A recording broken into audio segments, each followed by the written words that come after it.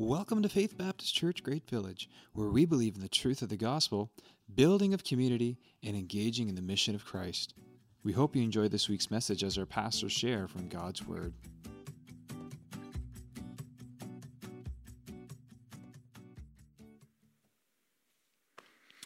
Hey, church family, Josh here. It's a good morning. Can you imagine if I preached the whole sermon like that? How long would you stick through it? No, you know what? I'm excited today because potentially, Lord willing, hopefully, this could be the last pre-recorded sermon to an empty room, online only, nobody here, for a long time. Lord willing, this will be the last one for a long time because you know what? Next week, July 4th, I'm going to get to preach to real people, real faces in the room here, live, and you who are going to be online. I'm really excited for that, and I hope you're excited too. I'm really excited about this whole reopening conversation. You know what? I've got to be honest with you this morning. Can I admit something? Can we be honest in church? I've struggled with a bad attitude for this lockdown. Anybody else out there? You know what? Can I just say that I've had a hard time with my attitude for this whole pandemic? Can anybody agree? You know what? Actually, I've got to say this. I've had a hard time maintaining a good attitude pretty much my whole life. Can anybody agree with me there? Attitude is tough, and I'm wondering if that's a struggle for you too. You know what you're not when you have a bad attitude? You're not on mission. There's no way you're on mission when you have a bad attitude. Attitude is mission critical. You know what? We're coming to the end of this series that we call Mission Critical. And we've been talking about things that are critical to the mission because we're coming to the end of the book of Acts, the end of early church history from the New Testament, the end of the Apostle Paul's ministry, the end of the Apostle Peter's ministry. We're coming to critical moments in the founding and formation, implementation of Christ's church. And a couple of things that have stood out to me through this sermon series that are critical of the mission, Alex pointed it out 4 weeks ago when he said, the believers were confused. They hadn't received the Holy Spirit. They only had the baptism with the baptism of John. They needed explanation. And Alex said, we need to use language that people understand when we're giving the gospel. That is mission critical. If you're using big theological terms that nobody understands, what's the point? And big theological terms are good. You need to know your Bible. You need to get deep in there. Don't have a shallow understanding of Christianity. But if you can't explain it to the everyday person on the street, here's a test. Talk to your kids about salvation, about sanctification, about the eternal state of the believer in language they understand. There's a test for you. Mission critical. You need to be able to use language that people understand. And then Steve, in his last two messages, it really spoke to me this theme of love. Paul was compelled by love. We love because Christ first loved us. Love for people is what drives the mission. This is mission critical. You need to actually love people. Who would have thought, right? If you don't love people, if you're just putting up with people, if people just generally annoy you, and I understand people can be annoying, but if you don't love people, then how can you be on mission for Jesus, for people, if you don't actually love them? Today we're going to be in the book of Philippians, and we're talking about attitude. A good attitude is critical to the mission. Your outlook, your mindset, what you choose to focus on, it's critical to the mission. In these 4 short chapters, this letter to the church in Philippi, Paul is going to use the term joy, rejoicing, and gladness 19 times in 4 chapters. Can you think of a theme of the book? Everybody points to Philippians as the book on joy, the book on rejoicing, the book on gratefulness, the book on gladness. It's all about our attitude today. It's all about our mindset, our outlook, what we choose to think about. And this is not a sermon on positive thinking. But positive thinking is important. God gave us minds for a reason, and what we choose to fill them with is so important. What we believe affects how we think and affects what we say, what we do, how we feel. What are you thinking about these days? What are you letting in your mind? A good attitude is critical to the mission. Can I admit something to you? The times when I've had the worst attitude are the times when I'm thinking about myself the most. Have you found that? The times when my attitude is the worst are the times that I'm thinking about myself the most. I want you to write that down if you take notes, because we're going to be talking about that through this sermon. Here's the context for Philippians. Paul is on house arrest, most likely in Rome. He's literally in lockdown. He knows what it's like. He's got a rotation of soldiers. They're keeping a close eye on him day and night. Potentially he's chained to them. Here's a question. If someone watched you during this whole lockdown, if they had an eye over your shoulder, what would they see from the last 8, 9, 10 weeks? What would they see how you live your life? I'm thankful nobody saw how many bags of Doritos I've eaten over the last 8 or 9 weeks. But what if somebody watched over your shoulder? What would they see while you're in lockdown? While Paul is in lockdown, he's on house arrest. The church in Philippi, the first church that Paul founded, evangelized, set up in Eastern Europe, this dear church, I think it was his second missionary journey. You can read about it in Acts chapter 16. This dear church, they send Epaphroditus with a gift for Paul. Some financial support, some companionship, some encouragement while he's in lockdown. And this letter that we're talking about today is like the thank you note, the thank you receipt that Paul is sending back to the church in Philippi with Epaphroditus, thanking them for their gift, for the encouragement that they sent his way. Are you thankful for people who've encouraged you through this lockdown? And I know people have, because if you're watching this right now, that's kind of the purpose of this Celebration Sunday service, to unite in community, to get our focus on God, to celebrate truth, community, and engagement, to check in on you, to see how you're doing. Every Thursday, Steve posts a check-in video to check in on you, see how you're doing, and connect with you, invite you into conversation. That's why that friend sent that message. That's why you got that text, that call, that letter. People care about you, and people have checked in on you, I'm sure of it, over the last 8 or 9 weeks. So why don't you take a note from Paul, from the letter to Philippi, the church in Philippi. Just pull out your phone right now and text thank you to somebody who's chosen to take the time to care for and connect with you during this lockdown. Just do that. I give you full permission. Pull out your phone and just text thank you. That's simple. And start the conversation with somebody, thanking them for how they checked in on you in your lockdown. Why don't you do that now? Are you thankful for people? Here's the first thing Paul tells them after expressing his thankfulness for them. He says in chapter 1 of Philippians, verse 12 and 13, he says, I want you to know, brothers, that what has happened to me has served to advance the gospel. Don't miss that. Advance the gospel, so that it has become known through the whole imperial guard and to all the rest that my imprisonment is for Christ. Now I want you to think about this. This church was thinking that since Paul was in chains, maybe the mission had come to a halt, right? If you put the missionary in chains, then the mission is in chains, right? The ministry of the gospel is kind of stopped because Paul has stopped because he's been arrested. But Paul reassures them. He says, no. Actually, this arrest has served to advance the gospel.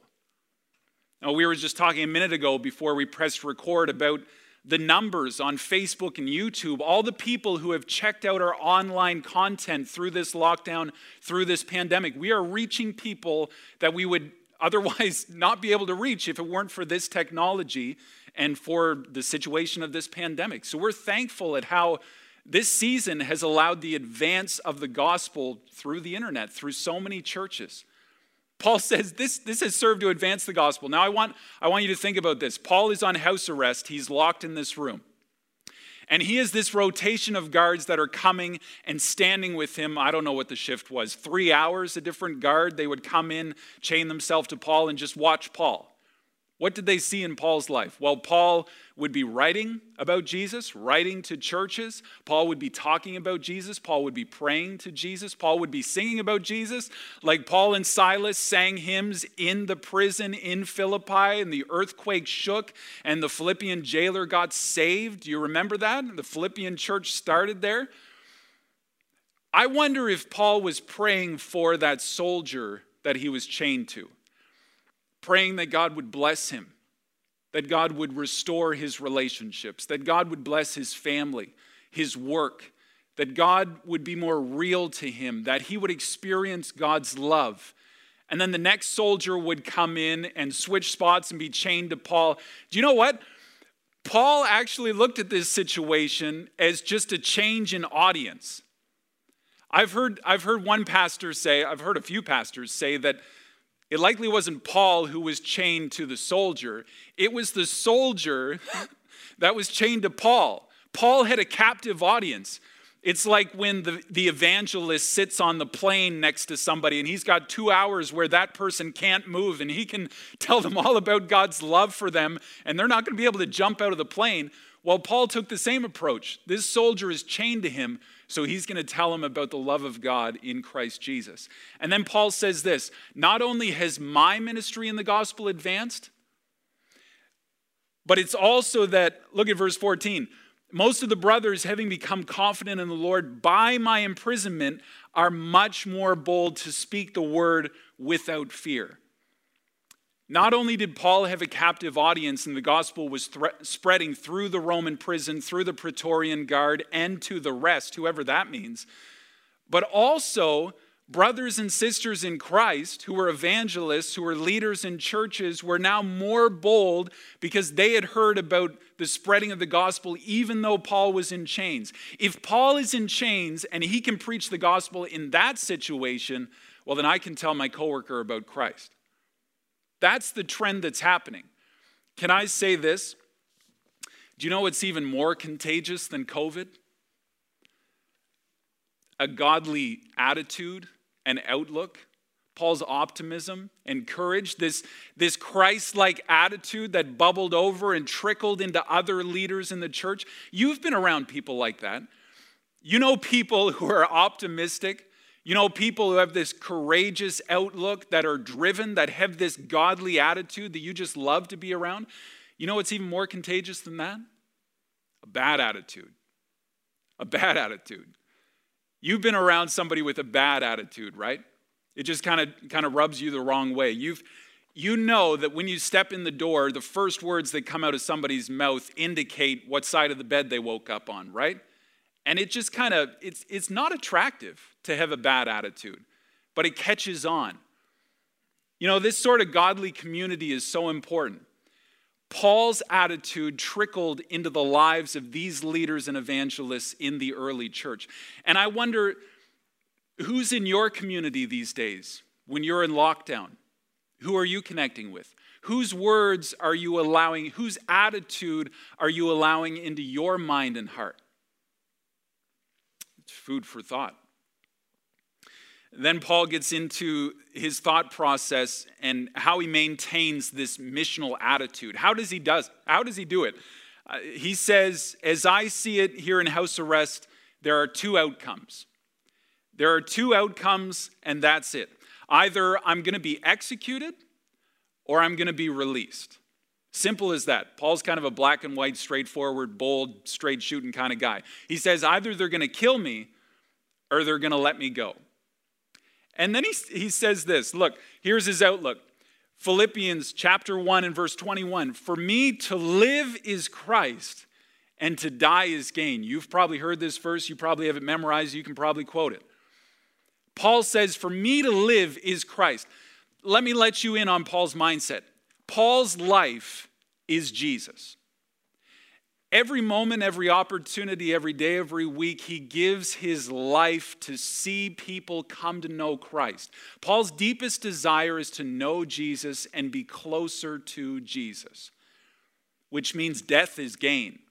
If he dies, he gets to be with Jesus. He gets to experience Jesus more fully than ever before. You know what I call that? I call that a win-win. Whether I live or die, it's for Christ. Here's the two outcomes. I win either way. That's the victorious mindset. And you know what? If you're a Christian, if you're a Christ follower, if you've given your life to Christ, and if King Jesus rules over your heart, you don't have the option of being a victim because you are a victor in Christ. Your situation is the same. Your situation is a win-win. Whether you live, whether you die, you get to be with Jesus. You get to live for Jesus. You die, you get to be with Jesus. That's the victorious mindset. Because of Jesus, no matter the circumstance, we win because he's already won for us. Praise God, it's secure. Now here's the rub. Can we really have an attitude like that? Is that something, we just read or something pastor says from a stage and it kind of, that's as far as it goes? Can we really have a mindset like that? Well, the next thing Paul says is this mindset is accessible to everyone. He calls the church in Philippi to this mindset, that it's all about Christ. Whether I live or die, it's gain, it's for Christ. This attitude can actually be yours through Jesus because Jesus has already secured it for you. Look at chapter 2 and verse 4. Paul says, let each of you look not only on his own interests, but also the interests of others. So important. Have this mind among yourselves, which is yours in Christ Jesus. Don't miss that. It's already yours in Christ Jesus. This is the mind you are to have. Do you realize the mindset, the outlook, the attitude, it's already yours. You already have it. You know what I love? When I'm trying to figure out a new piece of technology and I pull out my phone, I can't figure out, I can't get it. I wish it just had, and somebody comes up and shows, no, you've already got it. It's right here. You just need to access it. Let me open it up. There you go. And there it is. You had it the whole time. You just needed to access it. Well, it's the same with your heavenly attitude. You already have it through Christ. You just need to access it. You just need to turn it on. It's already yours in Christ Jesus. This isn't something you need to fight for. This isn't something you need to build. This is something you need to practice because it's already in your arsenal. It's already yours in Christ Jesus. So what are we talking about practically? What does this look like? Well, look at verse 4. It's right there. Do you think about only your own interests? Or do you think about the interests of others? Here's how simple it is, the mindset of Christ. Is it all about you? Or do you think about other people? Yeah, I think it's that basic. It's that basic. And we don't need to complicate it anymore because that's difficult enough, isn't it? If we threw a survey out there that determined how much we think about ourselves, it would be off the charts, wouldn't it? Just think about it. I don't have to give you an example because you already have so many examples. I'll just give you one example. When you pull into Walmart to the parking lot, what parking spot are you looking for? The one that's closest to the door. Does the thought ever cross your mind, hey, somebody else might need that more than me, so I'll park a little further away? No, the only reason people park further away is so they don't get dents in their nice car, right? We think about ourselves a lot, but the Jesus mindset says, don't look only at your own interests, but look at the interests of others. How many times do you think about the needs of other people in the course of a day? It ties back to the second thing that stuck out from Steve's last two sermons. Do we really love people? Do we really care about people? Do we have a burden for people? Or is it all about us? That's the Jesus mindset. That's the Jesus attitude. Can I admit, when my attitude is the worst, it's because I'm thinking about myself most. And I'm thinking about others least. Let me just give you one personal example. Do you want to know what COVID restriction I can't stand the most? Probably not, right? Because you're kind of done talking about all that. But I'm going to tell you anyway. The restriction I can't stand the most is the one that affects me the most. Can I admit something? I really don't care about the restrictions in Newfoundland. You know why? Because they don't affect me. I don't have family there. I'm not planning on going there. But I do care about the restrictions in New Brunswick because I want to go to a wedding this Friday for my good friend.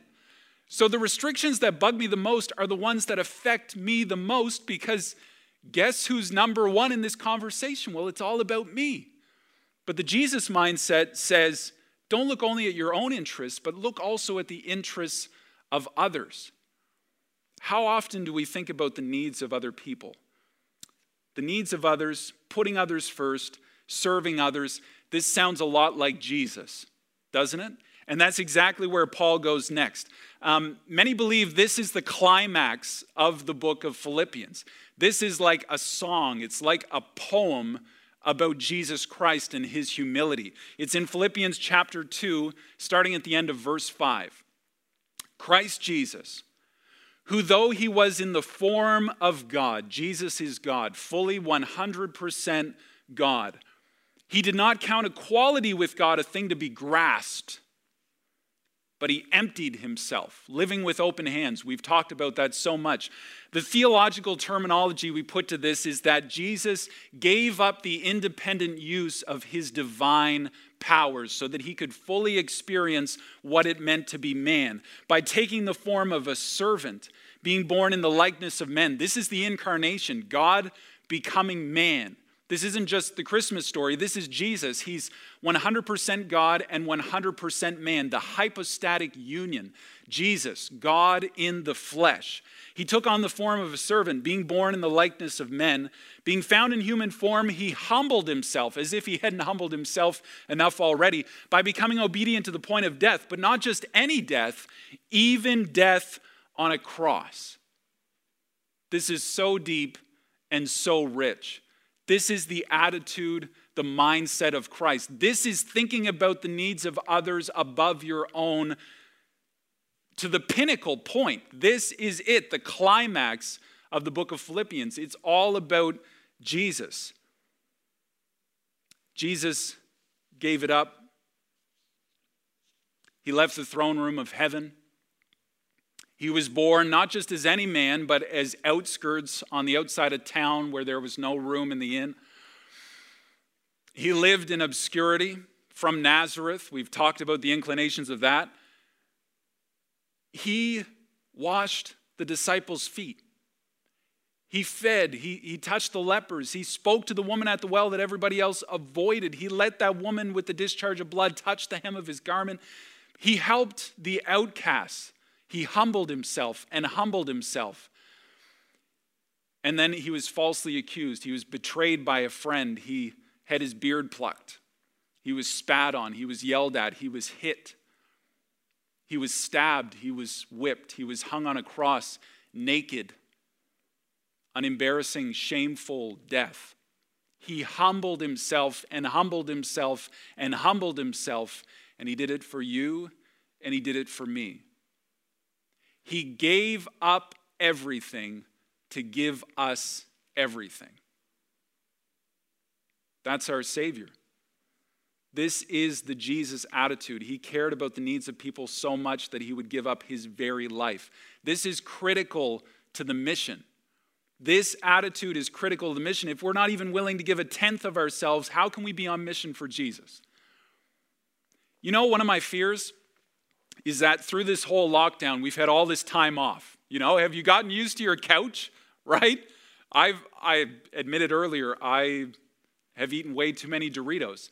But we're all gonna trip when we jump back on the treadmill. Do you realize that? When we start going with all these things and it's time to jump back into things and it's time to engage physically in ministry, in our communities, in all of the schedule that we used to try and hold, and hopefully we make better decisions when it comes to how we spend our time, we're all gonna fall flat on our face when we're trying to get back on the treadmill because we've grown so accustomed to staying at home, haven't we? I mean, I really hate to admit this as a pastor, but having Sundays off where you can watch from home with your family, I mean, having Wednesdays free, Friday nights, getting to have the meeting from your couch. I mean, when it comes time to engage physically, it's going to be hard to let go of some of those things that we've really grown accustomed to over the last number of weeks, isn't it? Jesus emptied himself. He gave it all up for the mission? When it comes time, are we going to be willing to give up so many of these things for the sake of our community, for the sake of our mission, for sharing the journey, the mission of Jesus? It's going to be hard to let go, but that's what Jesus did for us. So what do we do with this? Where do we start? Because that kind of sounds like a tall order. First of all, let's get really practical and let's break this down as we get through the next half of the sermon. Paul finishes his song, Philippians chapter 2 and verse 9. Therefore, because Jesus emptied himself, humbled himself, died on the cross, therefore God has highly exalted him and bestowed on him the name that is above every other name, so that at the name of Jesus every knee should bow, in heaven and on earth and under the earth, and every tongue confess that Jesus Christ is Lord, to the glory of God the Father. Can you just say this with me? Just say it. Jesus is Lord. And then say this: I am not. If you'd be willing, would you just type that in the chat? Jesus is Lord, and therefore I am not. Just write out those words. Think about that. Say it to yourself. Jesus Christ is Savior of the world, exalted on high. Every knee's going to bow and tongue confess that it's all about him. It's always been about him. This whole gospel project curriculum, this 3-year journey through the Bible that we're on, we're coming to the end. It's all about Jesus. All of history is his story. It's all about Jesus. It's not about me. Jesus is Lord. I am not. It's all about Jesus. It's not about me. But so much of society says it is about us. It's about self-love, putting ourselves first. Make sure you take care of yourself, take care of your self-health. But when we declare this, we are in turn saying it's all about him. It's not about me. The story isn't about me. Here's why Jesus' attitude is so critical to the mission. You can't point people to the Savior of the world if the world revolves around you. You can't do it. Who's your world revolve around? Let's introduce some characters into our discussion, because it can be kind of hard to look at ourselves in light of these truths. So let's point the finger at some other people before we point the finger at ourselves, okay? Does that sound good? Let's talk about some other people. Let's talk about little Timmy first. Mr. Timothy, we've talked about him 8 weeks ago, I think. I talked through Timothy and his ministry. This is Paul's protege, his son in the faith. Do you remember him? Philippians chapter 2 and verse 20. Paul says this about Timothy: I have no one like him. That's pretty high praise, isn't it? No one like him who will be genuinely concerned for your welfare. How many people out there are genuinely concerned for your welfare, and how much of society just wants something from you, right? Is there actually any pure love? Is there anybody extending love, not hoping for something in return? Paul says, look at this guy. There's no one like him. He will be genuinely concerned for your welfare. For they all seek their own interests, not those of Jesus Christ. Let me give you some context. When Paul was arrested and he went into house arrest, that had implications on church leaders that were associated with Paul. If you followed Paul and you were connected with Paul, and because Paul's in arrest, that meant persecution for you. So many of them ran away because they ain't interested. You know, that's not fair. That I deserve better. I deserve my due. I'm looking out for number one, and if being associated with Paul means persecution and suffering for me, well then, I'll say no to Paul. I can keep serving in the church, but, I just need to keep that relationship on the down low. But Timothy says, you know what? Even if it causes suffering for me, and even if it doesn't seem fair to me, and even if the government restrictions because of the implications on Paul that are now infringed on me seem unfair, I'm going to embrace those. Because what really matters is the mission of Jesus Christ and my relationship with Paul, my father in the faith. So he says, I'm going to embrace this suffering. I'm going to put my own interests aside, and I'm going to be okay with this. That's the Jesus attitude.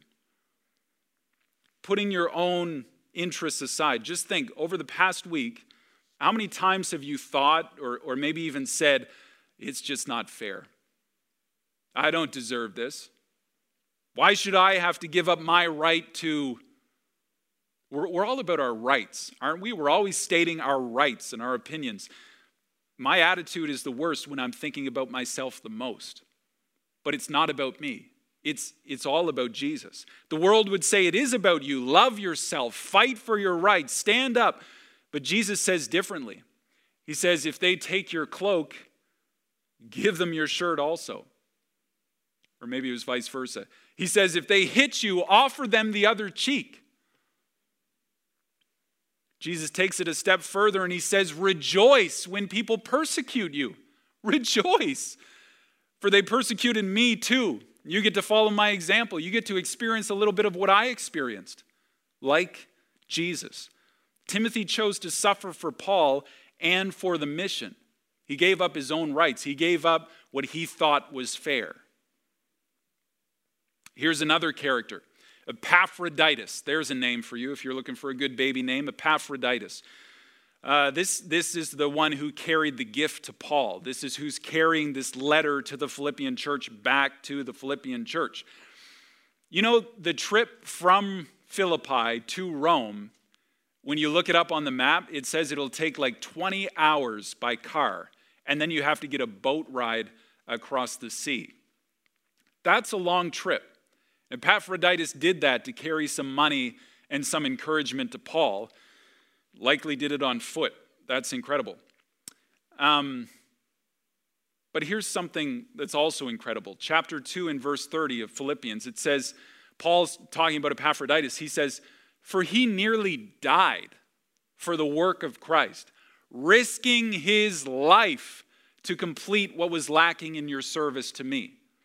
You know, when the Philippian church came together and they thought, we really need to encourage Paul. He needs some financial support. What can we send him? Are you going to bake biscuits? Awesome. We'll throw those in too. They said, now we need somebody to carry it that whole distance to Rome where Paul's in house arrest. And Epaphroditus said, I'm your guy. Let's do it. I'll take it. And he nearly died for the work of Christ. You know, many believe that he contracted malaria from the swamps that surrounded Philippi. So he's got these flu-like symptoms, nausea. He's just a wreck of a man, and he can't just check in at the local hospital. He's really suffering. Paul says he nearly died. He nearly died for the work of Christ and for his service to Paul. This is the Jesus attitude. This is humility. Epaphroditus put Paul's needs so far ahead of his own health, he risked his own life. I know so many champions of the faith. Through my life, in this church as well, I sat with a number of them in our board meeting last night. People who have given the best part of their lives to serving Jesus, his church, and in their local communities. People who have given their lives for the cause of Christ. Let's talk about Paul.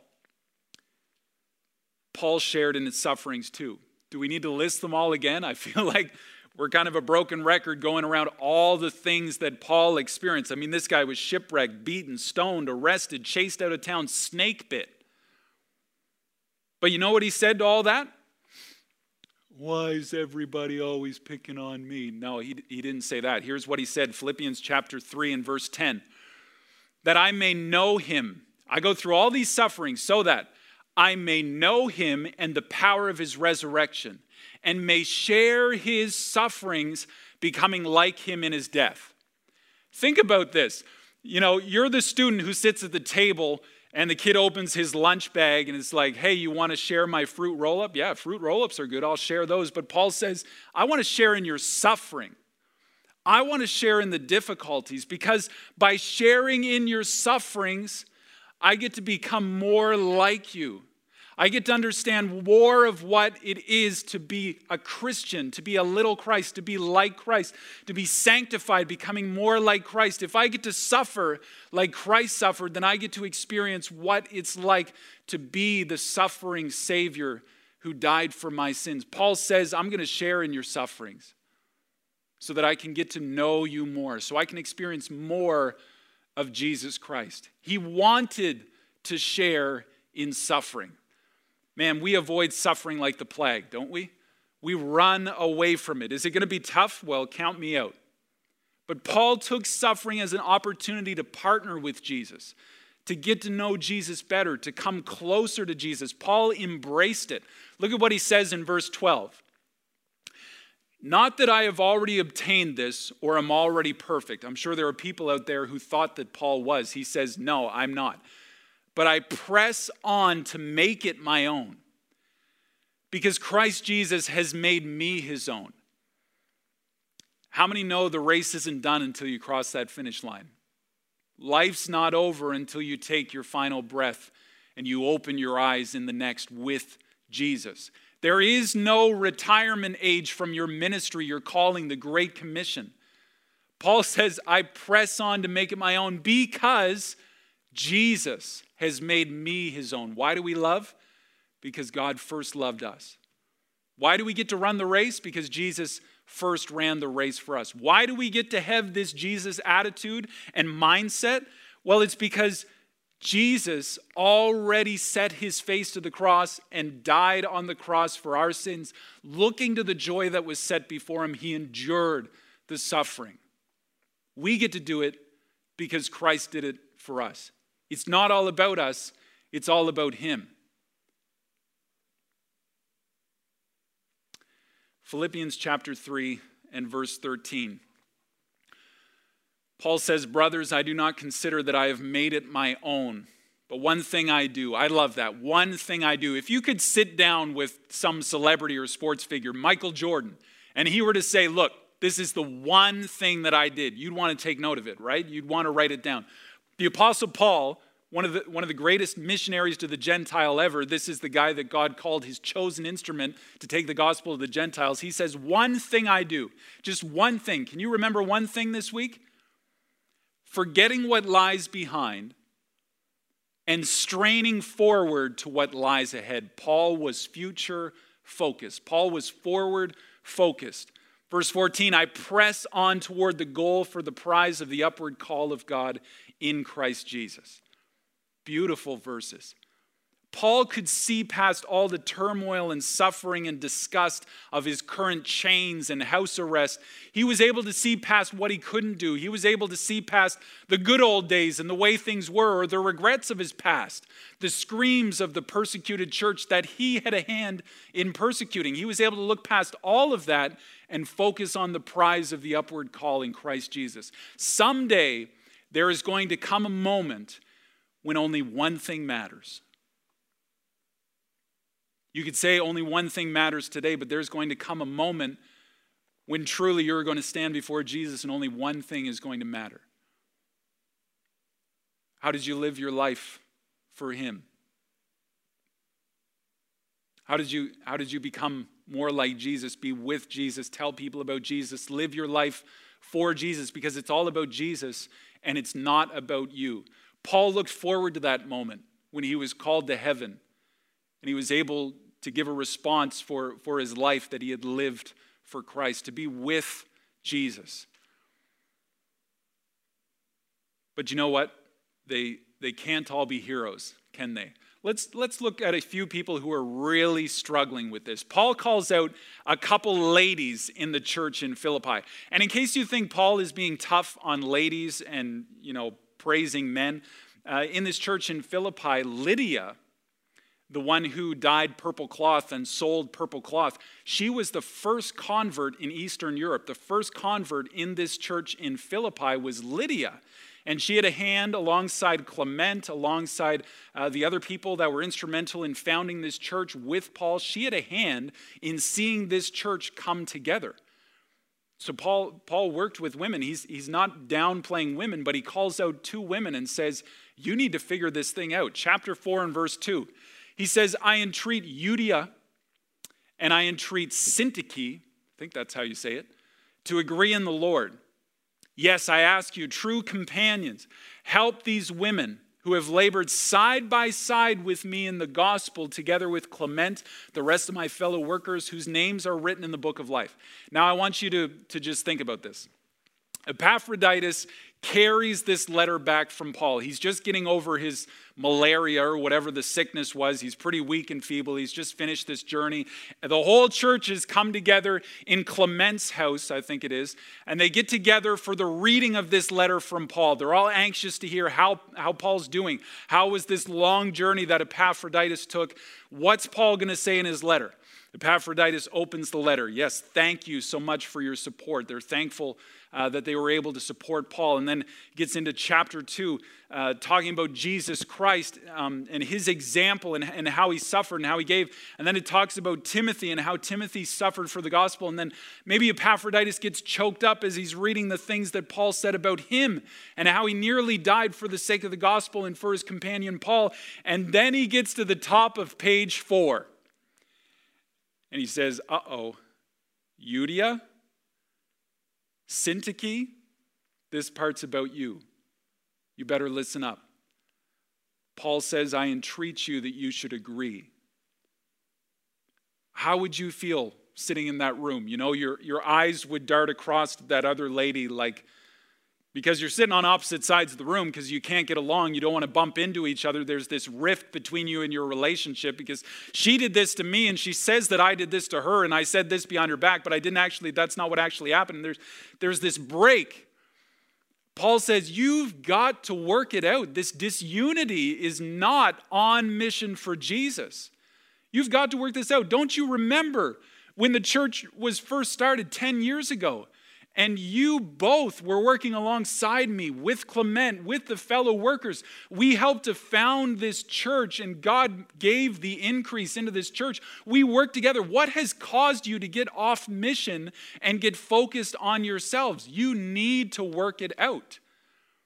You know what? Euodia and Syntyche were putting their own interests before the interests of others. They had lost this heavenly mindset, this Jesus attitude that we're talking about, of humility, about putting others first. They were putting themselves first. Maybe you would admit that that's where you're at today.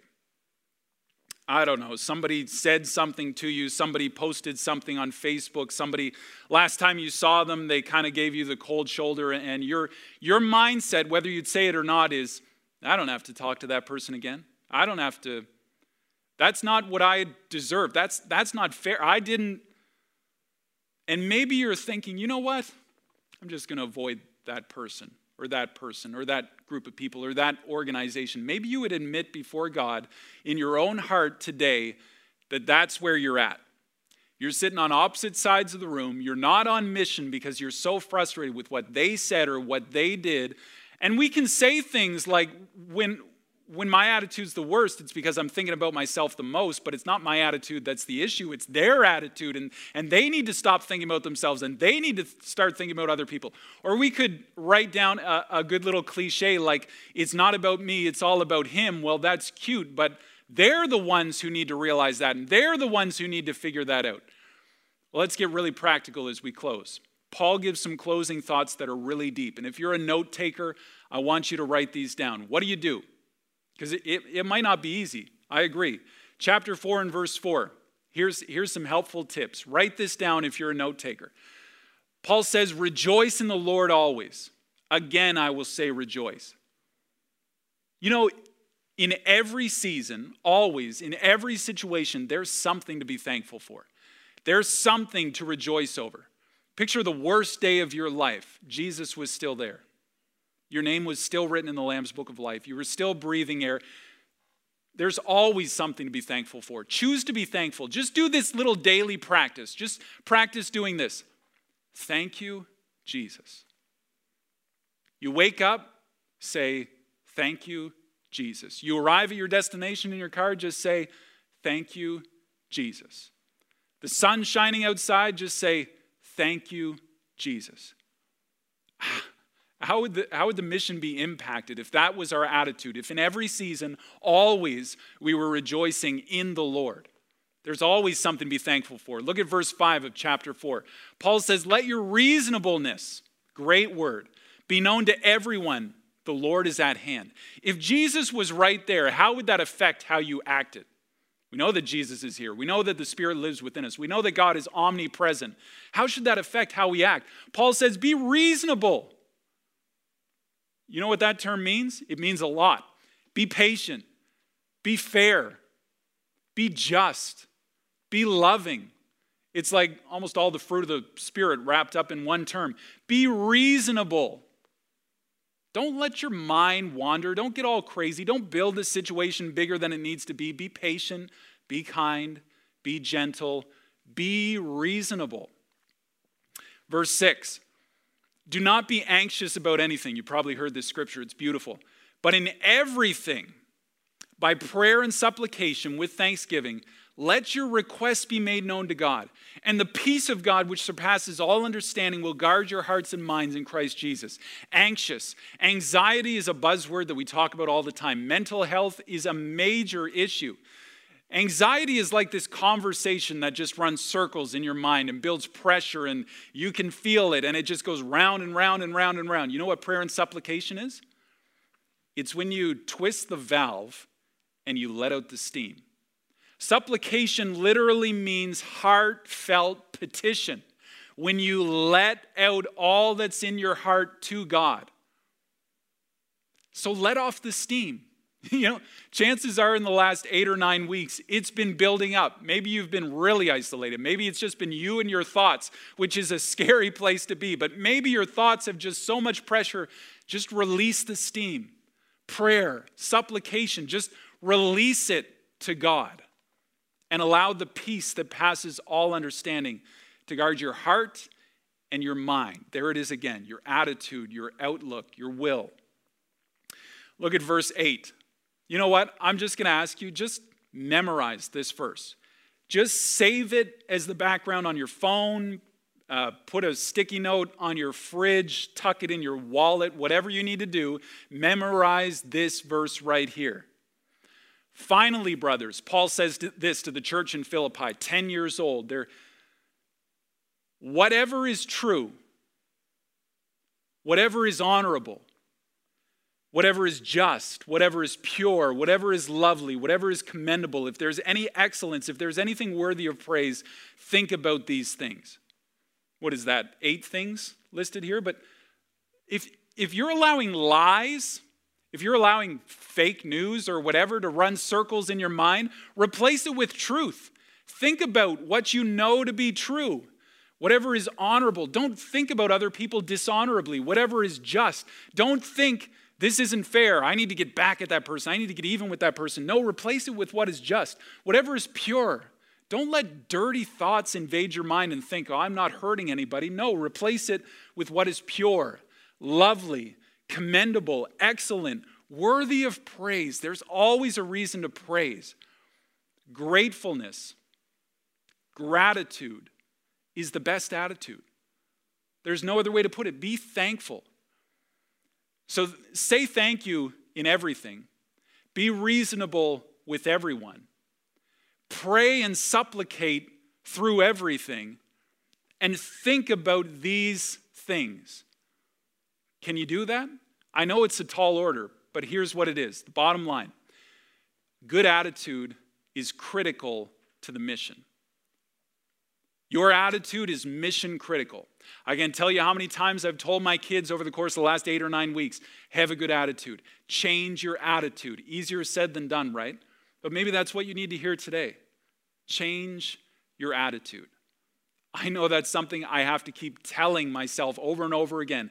It's not all about me. It's all about Jesus. My attitude is the worst when I'm thinking about myself the most. Let's think about this. Can we do that together? Let's close in prayer. Father God, I want to praise you for who you are today. Thank you for our church family, and I pray wherever they're at, whatever they're thinking, whatever they're feeling, experiencing, the circumstances of their day, would all of that just pale into comparison with your glory? Jesus, we thank you for who you are. Thank you that the story is all about you. Thank you that this doesn't rely on our shoulders. But God, help our attitude to mirror the attitude that you had for us. That you were willing to give it all up, humble yourself, empty yourself, die even a death on a cross. So that we could have everything. So that we could have life. so that we could have truth, so that we could have a purpose, so that we could be called to a mission that's greater than ourselves. God, help us to be on mission. Help us to have an attitude that reflects your mission. Help us to have an attitude that compels people towards Christ. Help us to have an attitude that would cause people to say, what's different about that person? Why are they smiling through their pain? How can they really be enjoying life in the midst of this pandemic? How can they care about me when they have so much stuff on their own plate? Well, it's because God loved so that I can love. Thank you, Jesus, for what you've done for us. In your name, amen.